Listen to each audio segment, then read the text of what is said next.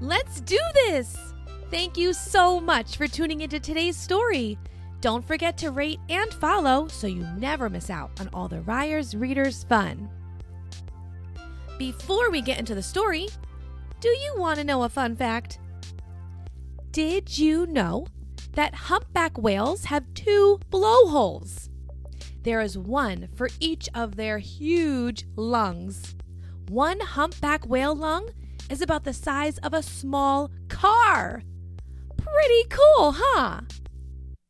Okay, story time. Today, we have a super special Ryers Readers request from 5-year-old Andrew B. in Washington, USA. Andrew requested The Snail and the Whale by Julia Donaldson. I hope you enjoy this story, Andrew. Let's do this.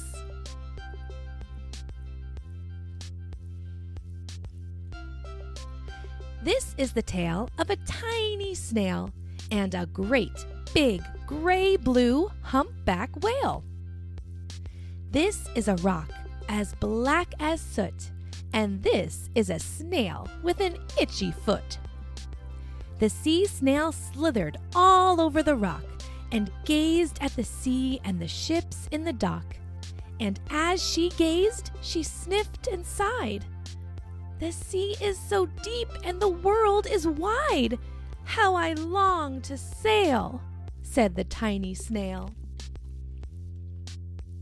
These are the other snails in the flock, who all stuck tight to the smooth black rock, and said to the snail with the itchy foot, "Be quiet, don't wiggle, sit still, stay put." But the tiny sea snail sniffed and sighed, then cried, "I've got it! I'll hitch a ride!" This is the trail of the tiny snail, a silvery trail that looped and curled and said, "Ride wanted around the world." This is the whale who came one night when the tide was high and the stars were bright. A humpback whale immensely long, who sang to the snail a wonderful song of shimmering ice and coral caves and shooting stars and enormous waves. And this is the tale of the humpback whale. He held it out of the star-lit sea and said to the snail, "Come sail with me." This is the sea, so wild and free, that carried the whale and the snail on his tail to towering icebergs and far-off lands with fiery mountains and golden sands.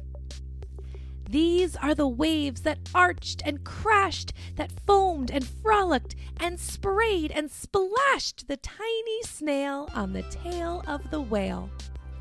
And these are the caves beneath the waves, where colorful fish with feathery fins and sharks with hideous toothy grins swam past the whale and the snail on his tail.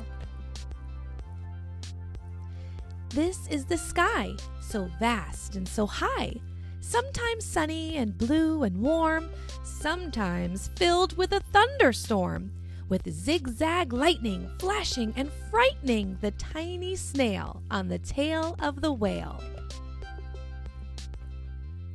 And she gazed at the sky, the sea, the land, the waves and the caves and the golden sand. She gazed and she gazed, amazed by it all. And she said to the whale, "I feel so small." But then came the day the whale lost his way. These are the speedboats running a race, zigging and zooming all over the place, upsetting the whale with their ear-splitting roar, making him swim too close to the shore. This is the tide slipping away, and this is the whale lying beached in a bay.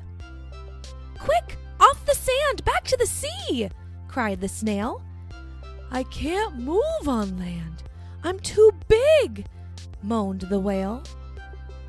The snail felt helpless and terribly small. Then, "I've got it!" she cried, and she started to crawl. "I must not fail," said the tiny snail. This is the bell on the school in the bay, ringing the children in from their play. This is the teacher holding her chalk, telling the class, "Sit straight, don't talk." This is the board as black as soot. And this is the snail with the itchy foot. "A snail! A snail!" The teacher turns pale. "Look!" say the children, "it's leaving a trail." This is the trail of the tiny snail, a silvery trail saying, "Save the whale!"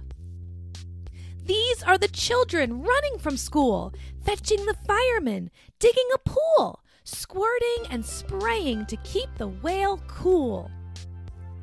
This is the tide coming back into the bay, and these are the villagers shouting, "Hooray!" as the whale and the snail travel safely away. Back to the dock and the flock on the rock, who said, "How time's flown!" and "Haven't you grown?" And the whale and the snail told their wonderful tale of shimmering ice and coral caves and shooting stars and enormous waves, and how the snail, so small and so frail, with her looping, curling, silvery trail, saved the life of the humpback whale. Then the humpback whale held out his tail, and on crawled snail after snail after snail. And they sang to the sea as they all set sail on the tail of the gray-blue humpback whale. The end. Don't forget to stick around to see if you can answer today's paying attention question.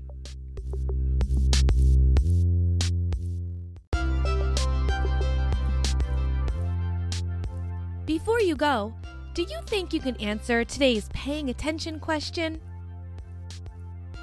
Using her trail, what did the snail write on the blackboard?